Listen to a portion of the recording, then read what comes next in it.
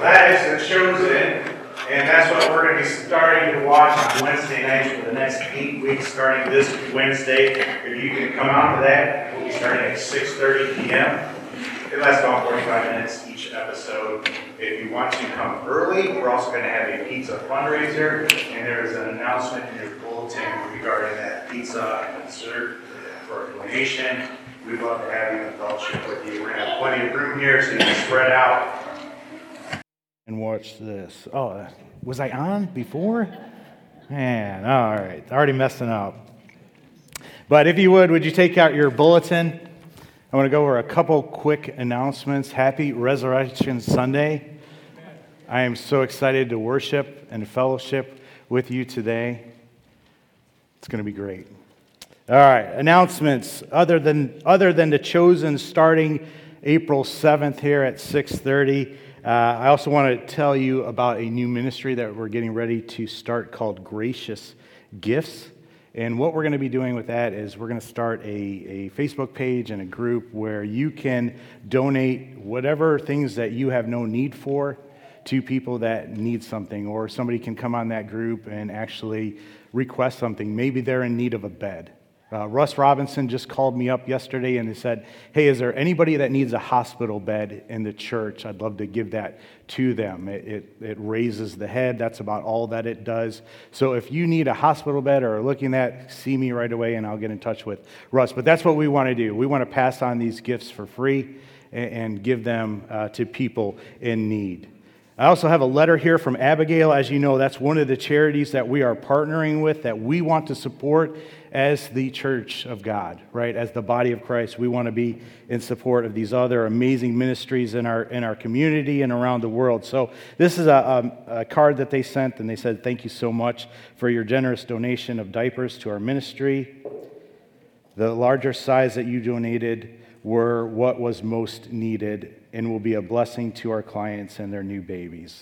And they love Abigail Pregnancy Service. So thank you guys for donating money and for donating the supplies to Abigail. This is a wonderful ministry, and we want to support it. And there's lots of wonderful ministries that we can support. And that's what we need to be focused on, right? Focused not on in here, but focused on out there. Being a light in the darkness, right?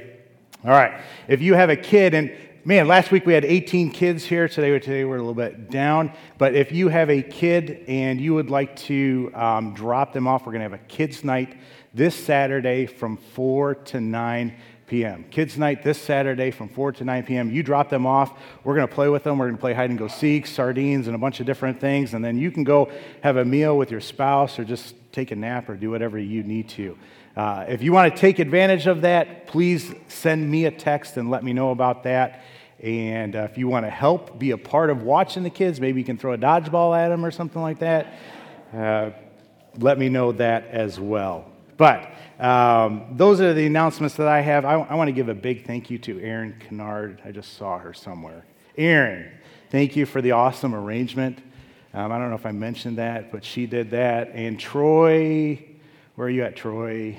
Troy, thank you for the flowers that you donated. You can smell them up here. I don't know if you can smell them back there, but you can definitely smell them up here, and we're appreciative of that. But I'm going to pray for us, and then we're going to get started with praise and worship.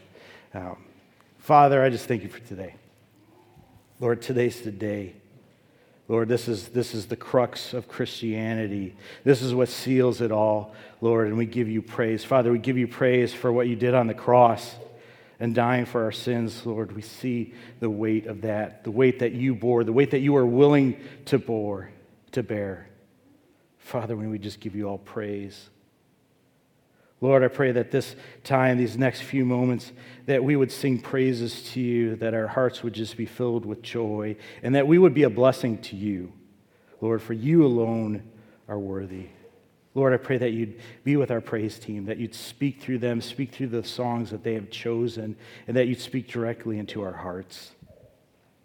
Lord, I pray for anybody else that might be up here praying, that you'd speak through them as well. And Father, we're most excited to hear from your word.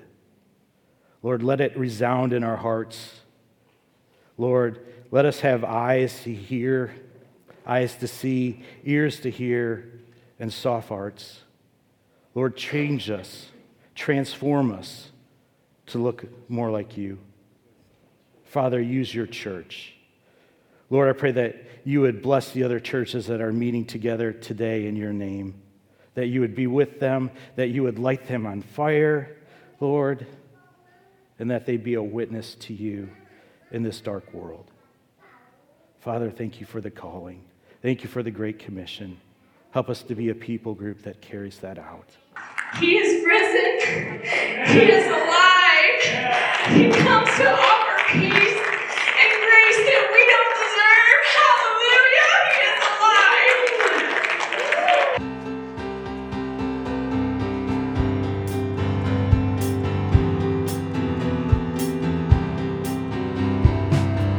Great is your love, let the whole earth see, let the whole earth see. You reached for us from on heaven's throne when we had no hope. You are the way, there is no other. You are the way, there is no other. You rose from death to victory. You reign in light, oh majesty.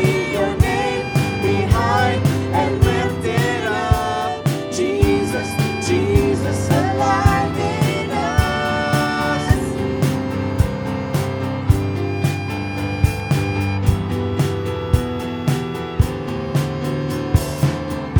Outshine the sun. You are glorious. You are glorious. Lord, over all, you have made us new. We owe it all to you.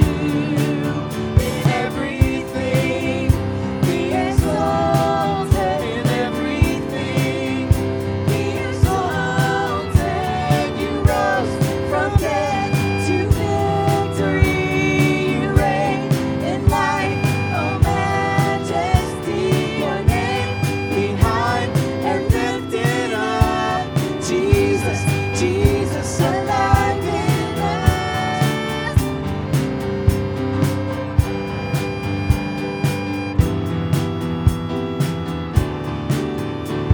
The enemy is under our feet.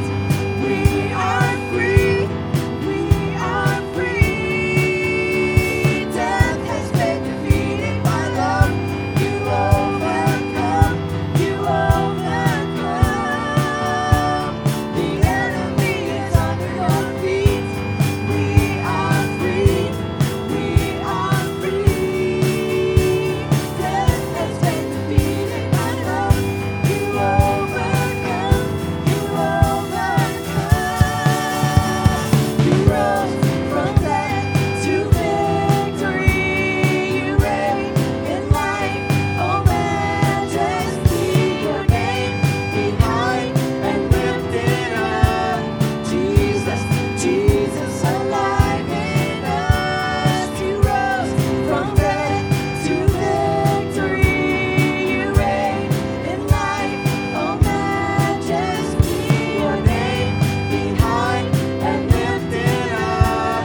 Jesus, Jesus, alive in us. Jesus, Jesus, alive in us.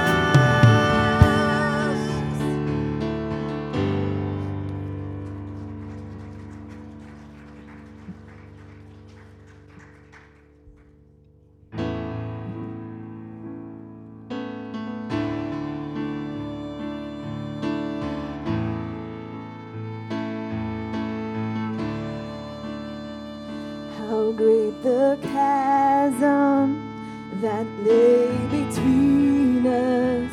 How high the mountain I could not climb. In desperation,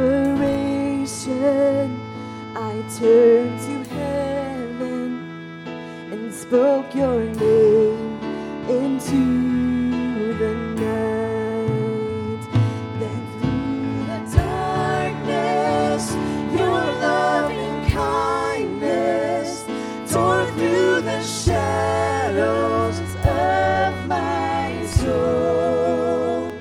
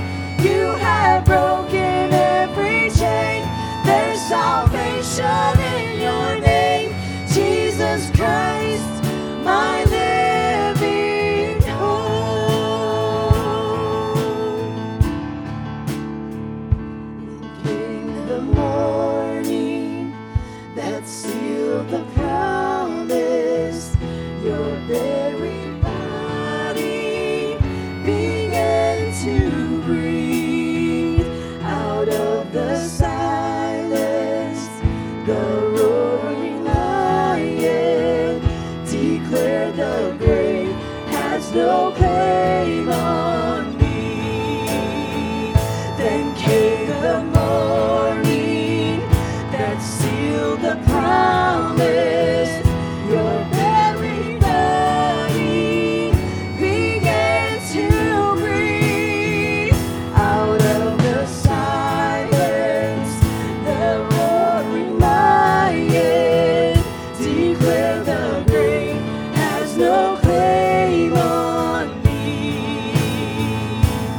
Jesus, yours is the victory. Hallelujah, praise the one who set me free. Hallelujah, death has lost its grip on me. You have broken every chain. There's salvation in your name, Jesus Christ, my living hope. Hallelujah, praise the one who set me free. Hallelujah, death has lost its grip on me. You have broken every chain. There's salvation in your name, Jesus Christ, my living hope. Jesus Christ, my living hope.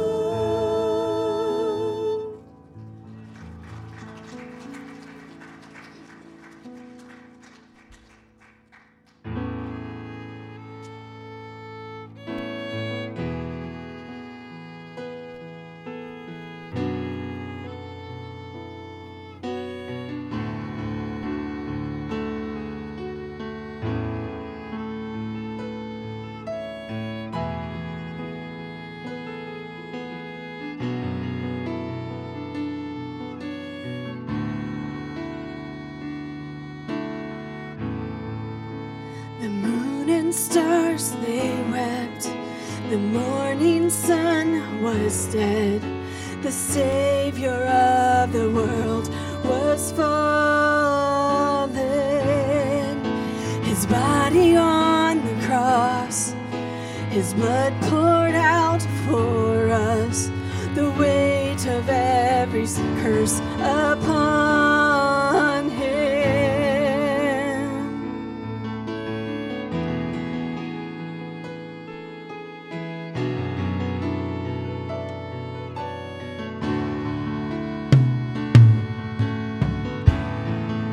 One final breath he gave as heaven looked away.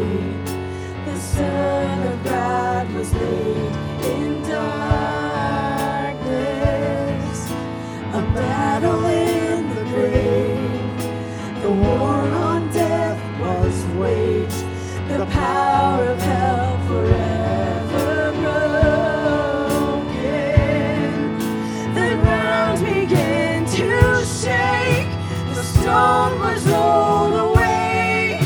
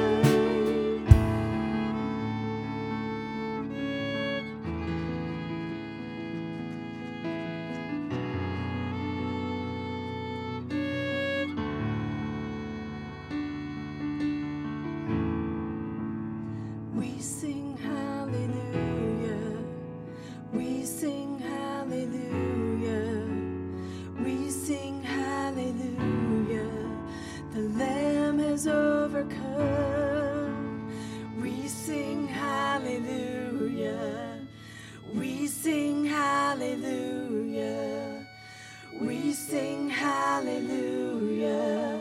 The Lamb is overcome.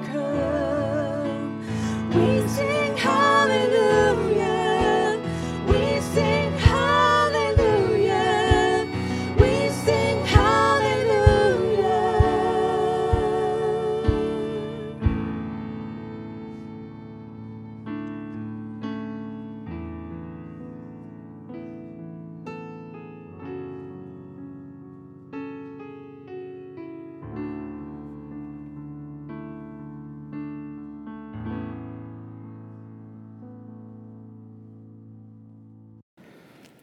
All right, that bulletin you got with the scripture passage, you can just throw that away, all right? We're not going to be doing that. My wife, I'm not blaming you, I'm thanking you. Because my wife, we have this deal that I don't ask her or she does not tell me the songs that she's going to sing because we want God to just put us on the same page and not, us put each other on the same page. So I asked her, though, I'm like, I had the sermon done, and I'm like, hey, what songs are you singing? And this was yesterday around lunchtime or somewhere around during the day. And she's like, I'm not telling you. I'm like, come on, the sermon's done. It's done. I'm ready to go. And she's like, God could change it.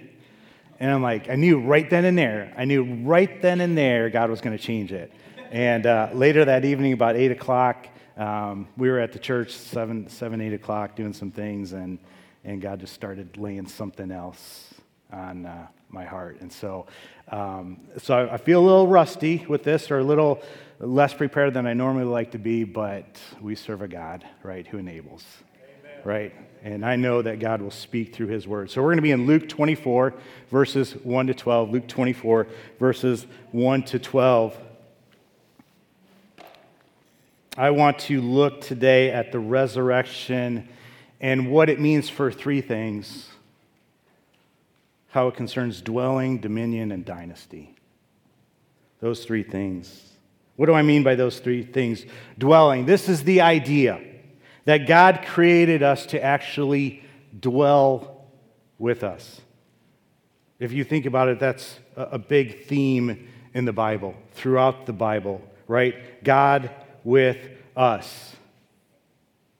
That might sound strange to some of you, but think back to the garden, right? Where mankind literally walked with God, had that face-to-face relationship. But then mankind rejects God, and the relationship was broken.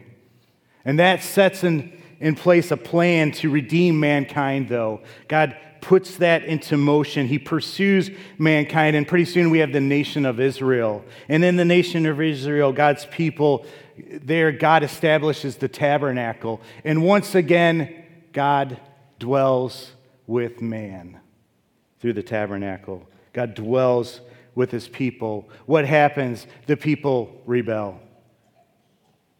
Then Jesus comes, and his name is Emmanuel, right? Which means God with us. Jesus dies, ascends to heaven, but he says, there is one coming after me, one that will take my place, right? And the Holy Spirit dwells in the hearts of man. God dwells with us. Fast forward to the end, to the book of Revelation. There, Christ makes everything new. And once again, God dwells with mankind. God with us. This is the story of the Bible. My friends, this is what you were created for, one of the reasons. And when we talk about the kingdom of God, this is what we're talking about. Dwelling in the presence of God. Not just dwelling. We don't just stop there, though. Dwelling leads to dominion. Dominion is in there is a purpose behind your life. There is a very real purpose to your life that is greater than anything in this world. And I'll talk about it more. But I think we all sense this, don't we? We all sense that there is got to be something more to this life. It feels thin. It feels hollow. It doesn't satisfy. So dwelling with God leads to dominion, where we realize that God has a purpose for our life. Some of us will be called to the ends of the earth. Some of us will be called to our workplace to give God glory through everything that we do and be witnesses there.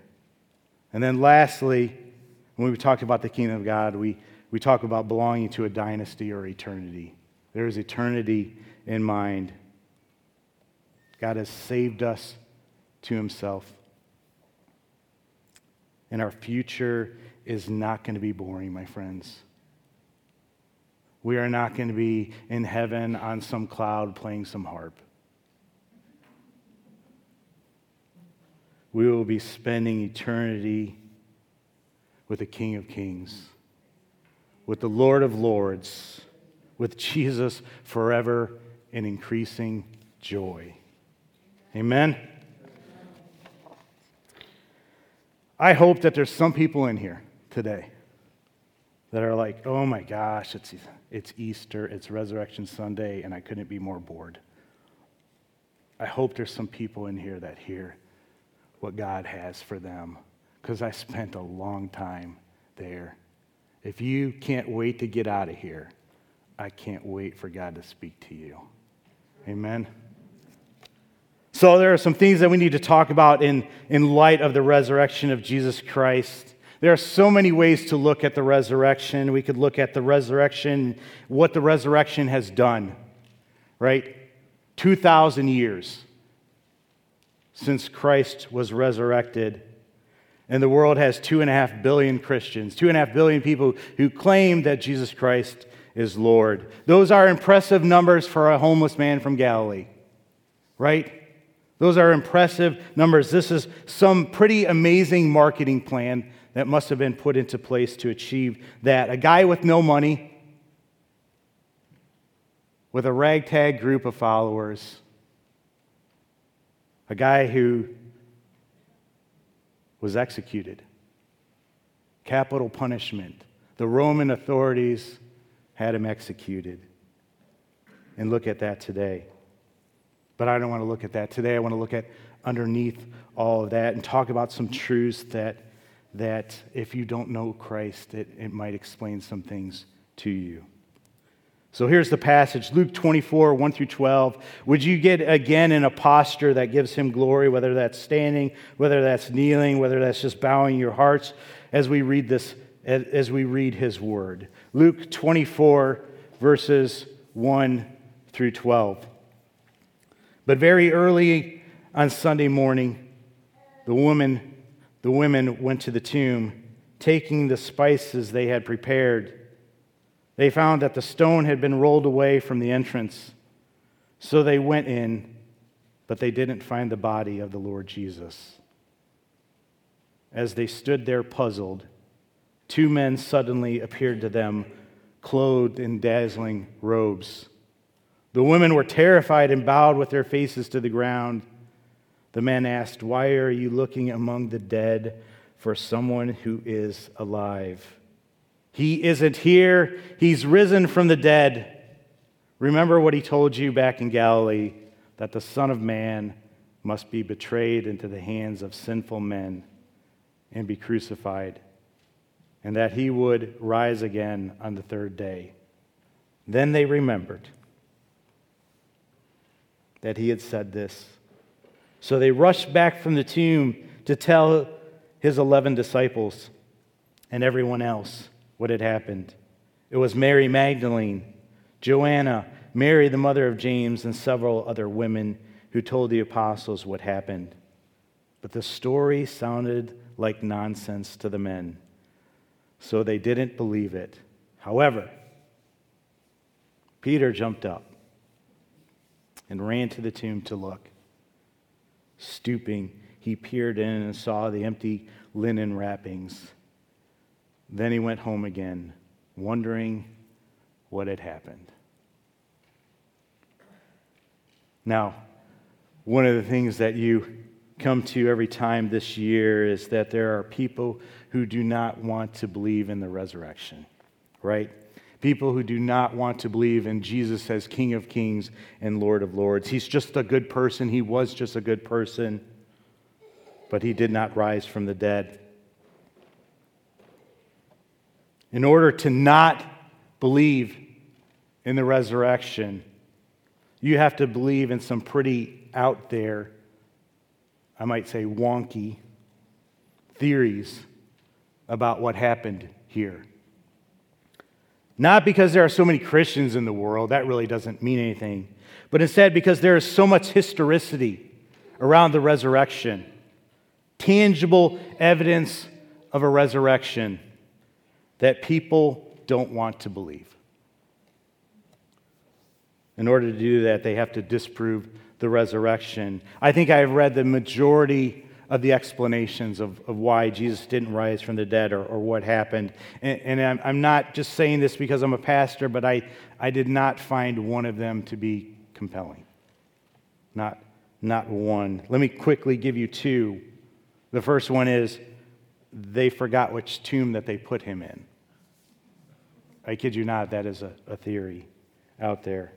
Another popular one is the swoon theory, and I'm sure you're familiar with this. This one says that Jesus didn't actually die.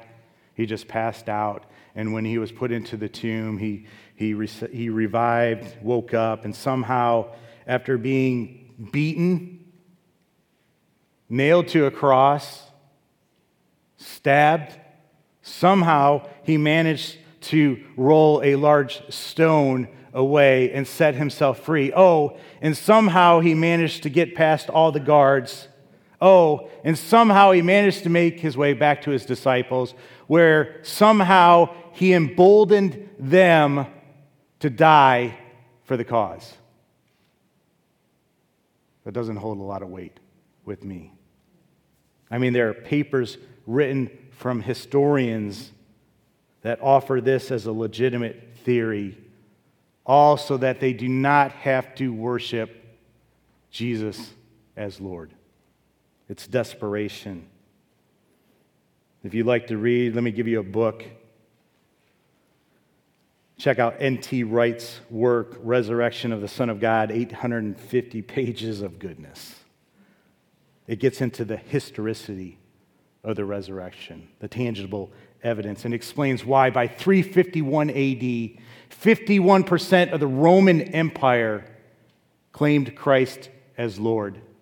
And this is all before Constantine.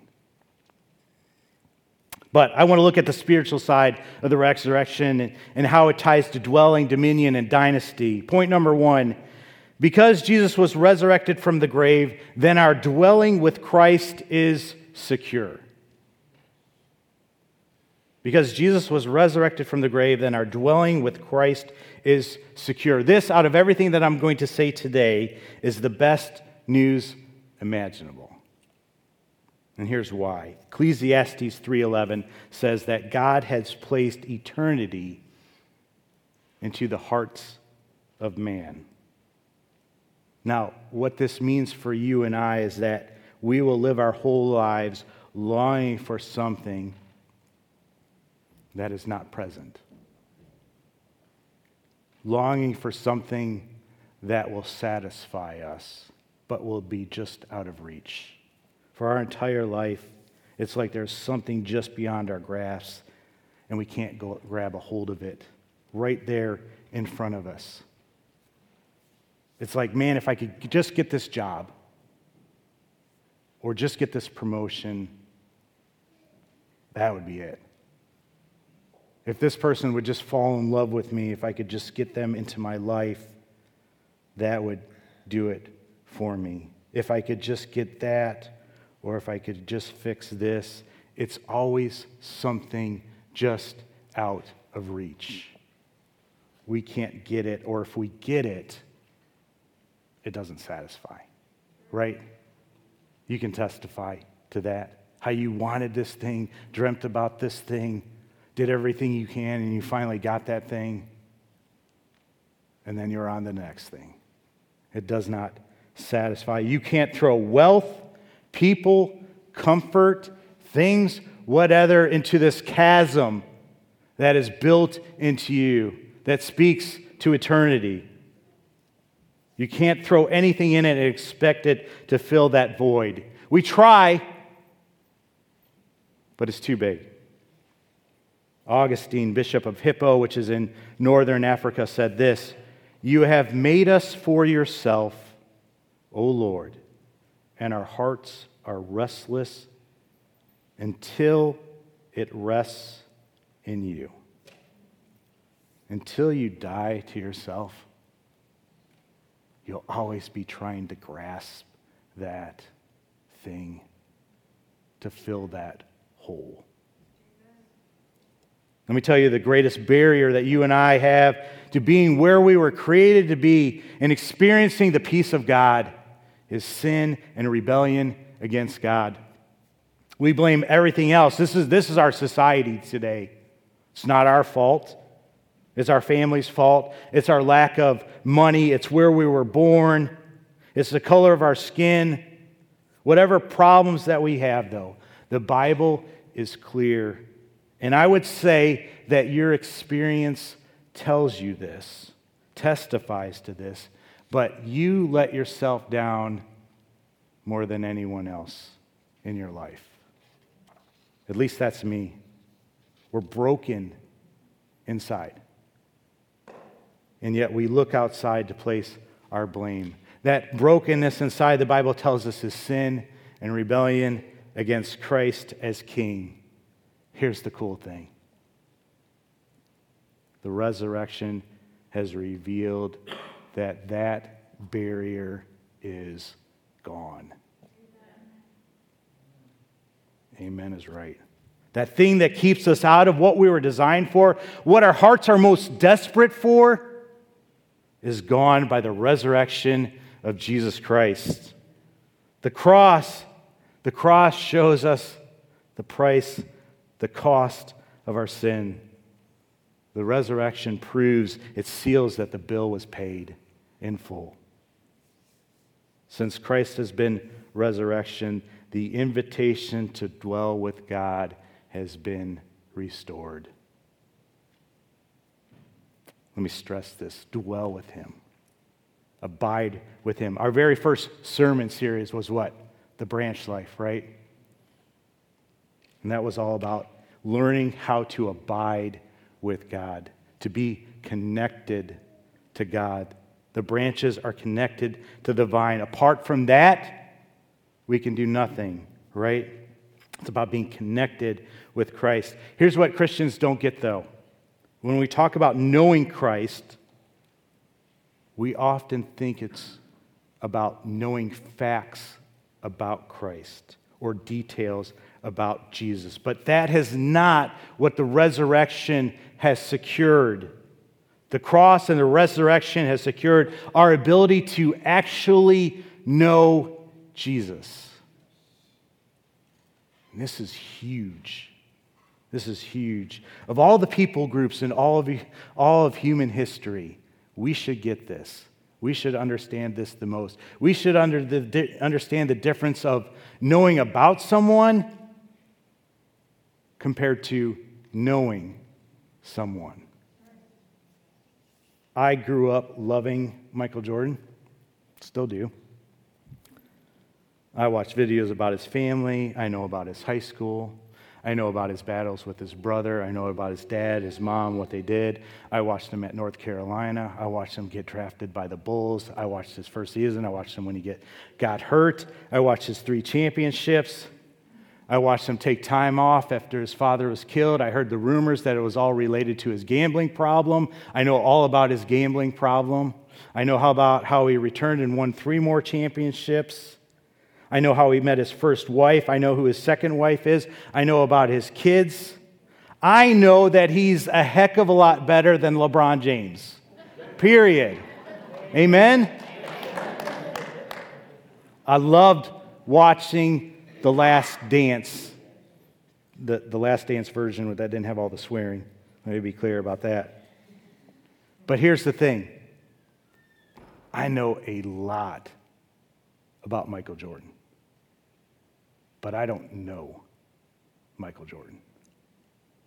It may feel to me that I do because I know so much, but I've never spent time with him. I've never talked with him. I don't know him. And my friends, that's some of you in here with Jesus.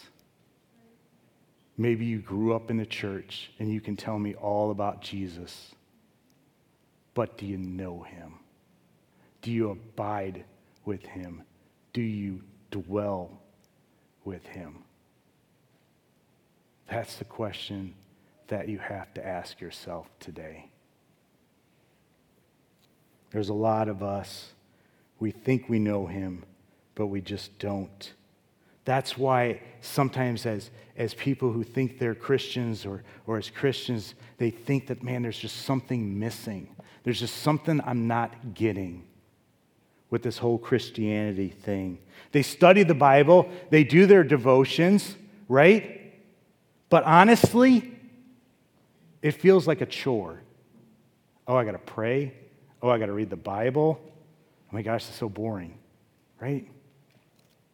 I would say if that's you, there's a pretty good chance you just don't know him. And you need to. You need to. Don't just know about him. The resurrection, though, guarantees that you can know him, that it's possible to actually abide with God. My friends, that's what you're hungry for. That's what your soul longs for, to abide with him. That's what's oftentimes missing in our lives. That's why if you don't have that, this Christianity thing feels fake. I know there's some people in here that think that. You think preachers are just there for the money or whatever it is, man, and that this thing is just all fake. For many of you, that's why church doesn't work. That's why you left the church. That's why you only come on Christmas and Easter just when you have to, when you're made to. It's because you don't know him. How do I know that? Because I spent 20 years in that place, being drugged to church, not wanting to go to church. And then all of a sudden, one day, I met him. And he changed my life. He turned it upside down, completely around. And there is nothing better.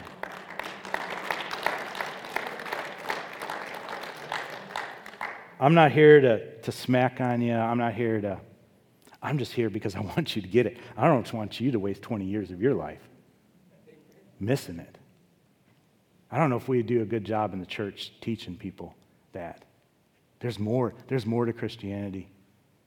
There's so much more. It goes so deeper. It starts with knowing him. If you're not in that place, come talk to me. Get on our church YouTube. Check out our Branch Life series back in November of 2020. That's what we talked about. Or spend time in his word. John 15. Read about the vine and the branches. You cannot bear fruit, true fruit that lasts, if you're not connected to him. You can't. My friends, you have been created to dwell in the presence of God, and if you are not, there is going to be an ache in your soul. You will never be satisfied until that happens. My friends, the temple veil was torn in half so that we could dwell with God. It was a sign that we could dwell, that we could know Jesus. Now, some of you might hear that and you say, well, you don't know me. You don't know what I've done. You don't know who I am. I was talking to a young man who just got out of prison, and I invited him to church, and he said, you don't want me there. He began to tell me all the things about his life. You know what that is? That's pride. That's pride.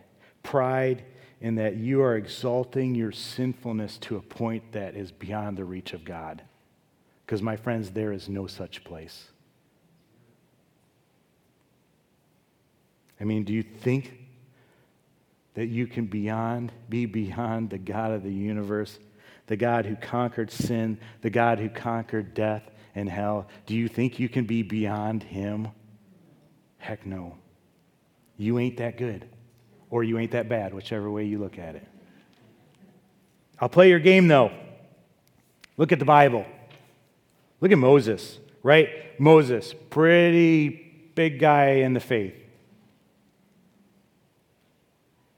A guy that definitely God talked to, God used to do amazing things, worked his power through him, right? There's a lot of stuff we can say about Moses. Moses killed a guy with his hands. He murdered someone with his hands. How do you stack up against that? What about David? David, a man, right, with a heart like God's, a man after God's own heart, a man who God used to do some pretty amazing things. Remember David and Goliath? The guy committed adultery, slept with another man's wife, got her pregnant, and then had the guy killed to cover it all up. How does what you do stack with that? And yet, there's two people who knew God, who experienced God's grace, right? It's pride if you think you're beyond that. My friends, you can't run that fast. You ain't that fast to run from God. Amen? You ain't that good. Your sins aren't beyond the God of the universe. God's light shines to the furthest depths of darkness, and he wants you to know him. He wants you to dwell with him. He wants you to invite him into his family. He's pursuing after you. Quit running. Embrace him. Confess your sins to him. Accept him as your Lord and Savior. And give your life to him. And spend the rest of your life, dwelling in his presence. That invitation is for you wayward persons in here. It was for me. I remember when he invited me in. It's for you too. Am I telling the truth? Is there anything that satisfies your soul for very long? Is there? C.S. Lewis said, I find it in myself desires which nothing in this world can satisfy. The only logical explanation is that I was made for another world. Dynasty, eternity. Dwelling leads to dominion, though. Dominion is the understanding that God goes with us wherever we go. Listen to this. It's the belief that we've not just been saved from, but we've been saved for. Can I repeat that? It's a belief that we've not just been saved from, but we've been saved for. Not getting that, just like not understanding about dwelling with God, is killing the church. It is robbing us of the power of God. It makes Christianity feel fake and useless, and that's why there's so many people that really don't care about coming to church. Why bother? We got to get this. You have to understand that you have been uniquely wired and gifted by God for his purposes. I got 2 kids, close in age, raised by the same parents in the same home, and they're different, right? They're different, and it's exciting. They have unique passions, unique gifts. One is good at one thing, one is bad as the other thing, and vice versa. They are drawn to different things. Maybe you've noticed that about yourself, right? Maybe you're like me and math comes really easy. I love math. I love reading math textbooks. I really can't stand school today and this new math that they're doing because it does not make sense. Okay, that's the only part of math I don't like. I really hate that they don't give us a textbook to take home too. I was told that they don't give you stuff to take home because they don't want your parents teaching you the wrong way about it. I love math. I can't clap to the beat to save my life. I'm serious. Like, I can't clap and sing at the time. If I concentrate really hard, I can maybe clap to the beat. Sometimes I surprise my wife when I'm doing it. I can't dance. If I dance in front of you, oh, it's bad. It's bad. It's really bad. No rhythm. Read Psalm 139, though. It shows us that God is doing something spiritual in our longings, in our passions. And it has everything to do with the kingdom of God. God has made you passionate about things. Maybe it's unwed mothers. Maybe it's babies. Maybe it's homeless people. Maybe it's missions. It's made you passionate about those things, caring about those things. Go after them. Go after them. Use the gifts that God has given you. You are uniquely wired, uniquely placed for the glory of God. And you can't do this outside of dwelling with God. If you try to do that outside of dwelling in His presence, outside of being connected to Him, you will get burnt out. You will fail. You may produce some fruit, but not the fruit that you can if you were connected to Him. You can fake it for a while, but you can't fake the love of Jesus Christ flowing out of you. You know you're on track when you're able to love difficult people. You know you're on track when you're able to love your enemies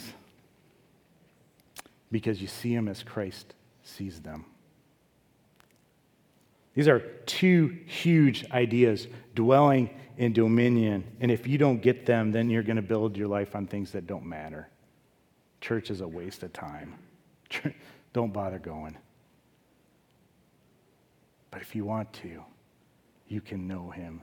You can dwell Him. And you can start the most exciting adventure of your life where He uses you. He uses the gifts that He gave you to build the kingdom. One day you're going to retire, and not a lot of people are going to care.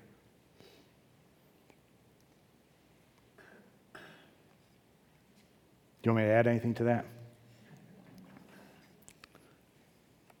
One day you're going to retire, they're going to hire a replacement. Younger, cheaper. I can't wait till Eddie retires. I could hire somebody younger and cheaper. Then that person's going to retire. And guess what? By that time, they won't even remember you. They won't even remember you. They might. We'll always remember Eddie. Look how many people don't know Michael Jordan. Michael Jordan's playing basketball with some kids, had to tell them to YouTube him so that they could learn about him. Just this week, I had to explain to my kids and their friends what a fax number was. Seriously? You don't know what a fax number is? This is reality, though. This is what Isaiah means when he says there's no remembrance of former things. Dwelling and dominion lead to dynasty, to eternity, to the eternal things. My friends, you've been called to the eternal things, to building the kingdom of God, an eternal kingdom. But all too often we focus on the temporary kingdom, our kingdoms. Dwelling in dominion secures our hope, though. When we are dwelling with God in His presence and doing what He's called us to do, then we're able to look nothing like the world around us. We're countercultural. And that's when we really start pointing people to God, to the eternal, to the dynasty. A lot of Christians look like the world. They act like the world. What good is that? Are we salt Are we collectively called to be light as the body of Christ? How does that point to Christ if we just look like everyone else? It doesn't. We look different. Not to shame the world. That's what we like to do. We really just are like everybody, but we pretend we're not like everybody, and we like to shame everybody. No, we're called to look different. We're called to actually be different. Not to look down on people, but to show the world another way, another path. To show them the eternal kingdom of God. Dwelling has to come first, then dominion, then dynasty. Dynasty, let me say something else about that. I know that people think heaven will be boring. How do I know that? Because that's what I thought for a long time. Why do people think that? It's because it's what our experience is in life, right? No matter what we get, that thing that we really long for, we talked about this, it starts off to be exciting, but then after a month it wears off and we're ready for the next thing. Seems like heaven will probably be the same way. I mean, have you heard the song Amazing Grace? After we've been there 10,000 years, something, something, something, we've no less days to sing his praise? Man, that sounds boring to me. Could you imagine singing for 10,000 years and there's no time off the clock? Imagine eternal life as this, though. Imagine it as ever-increasing joy. Can you fathom that? Imagine your joy always growing. Eternity is what God puts on our hearts. It's that hole that he puts on our hearts and what we long for. Nothing else can satisfy it. What happens, though, when we get that, when that hole is plugged and we experience an ever-increasing joy? A joy that never diminishes. We can't even comprehend that. That's the eternity, that's the dynasty that you're invited into, that's sealed by the resurrection. If that's your future, what in the world can compete with that? I mean, really, what can stand up to that? What sorrow can fall on you today that on that day you won't even remember? It won't even matter. When you really get this, it changes your perspective on so many things. We still operate on this life being all there is. But this life will be over in a blink of an eye. And then eternity. The book of Isaiah prophesies, "See, I will create new heavens and a new earth." Check this out. "The former things will not be remembered, nor will they come to mind." The former things will not be remembered, nor will they come to mind.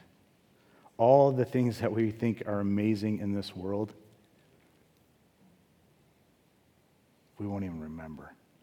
They won't even come close to what we're experiencing in eternity. The resurrection secures eternity, seals it. My friends, I'm not interested in playing church. I'm not interested in fake Christianity. I'm not interested in pretending I'm perfect. I'm not interested in pretending I don't need the grace of God every day. I'm not interested in pretending I know God. Frankly, I'm tired of faking it. And if I had to guess, I would think that some of you are too. There's more. There's something much deeper. Can I invite you onto that journey? can I invite you on a journey to discover the God of the universe, to spend time with him, to get to know him, to get to know exactly why he created you? When you get that, life gets amazing.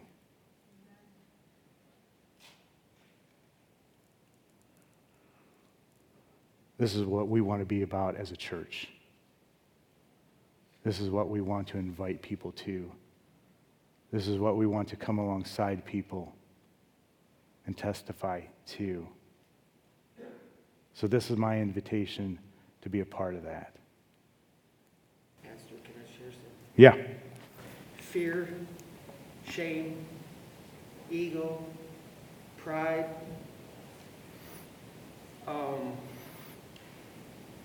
guilt, remorse.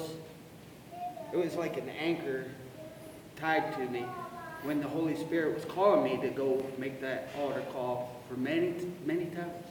Mm-hmm. But until I was able to just say yes and run to that cross, I was trapped. I mean, that bondage of sin will keep our butts right here and keep us from making that move. And that was my story. You know, I was going to church for a long time and just going through the motion. Yeah. But until I was able to pull that, just get rid of that anchor that was holding me back. Yeah. You know? Amen. Amen. Yeah, exactly. There's so much more. There is. Where are you at? Are you tired? Is this Christianity thing just a waste? Is it just a joke to you? It can be real. It can be so real and so life-changing. Would you stand with me? My friends, the resurrection of Jesus Christ secures all of this. That is why this is the greatest day for us. The greatest day for us as believers. Today is a day we celebrate we can know him. We can dwell with him. We also recognize, though, that we have a job to do as his body. We are called to something. We are called to share the good news with a world that does not know him. We are called to share in the reconciliation of the world. What job could be better? There is none. Pray with me. Father, I thank you for today. I thank you for the resurrection. Lord, I pray that right now, people that have held on to whatever they're holding on to, whether it be their sin, whether it be their past, whether it be fear, Father, would you help them to just drop it and embrace you? Father, would you reveal to them that there is a God who loves them, who died for them, who paid the price for their sin so that they could be clean, so that they could be righteous, so that they could have their relationship with you restored. Father, let them confess their sins to you and give you their lives. Father, for those of us who don't know you, would you draw us closer? Would you help us to dwell and abide in you?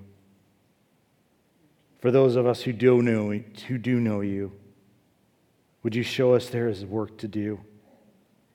Would you help us to recognize that? Would you call us, Lord, call us to something? Help us to build the kingdom. And Lord, when we look at what we're facing, would you remind us of eternity and how it pales in comparison? Lord, we love you and give you praise. In your name we pray. Amen. Please be seated real quick. Listen, if you don't know Christ, you need to come talk to me or grab somebody in here that knows Christ so that we can guide you in that process. If you don't have a church body, if you have a church body and it's not here, man, go to that. Love on it.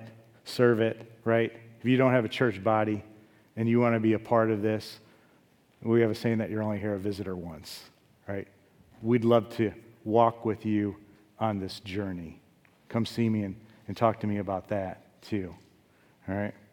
If you have anything you want to talk to me about, don't let pride, don't let fear, don't let anything get in the way of that, all right? All right, your kids, those of you who brought kids, we have an egg hunt after this, and I think we have a ton of eggs for those kids that we have, so you might be here a while, all right? But stick around for that. We'll dismiss your kids. You got to go get them, and then we'll show you what to do and where they're at, and we'll have a lot of fun. But happy Resurrection Sunday. Amen? Praise the King of Kings and Lord of Lords. Amen? Amen. Get out of here.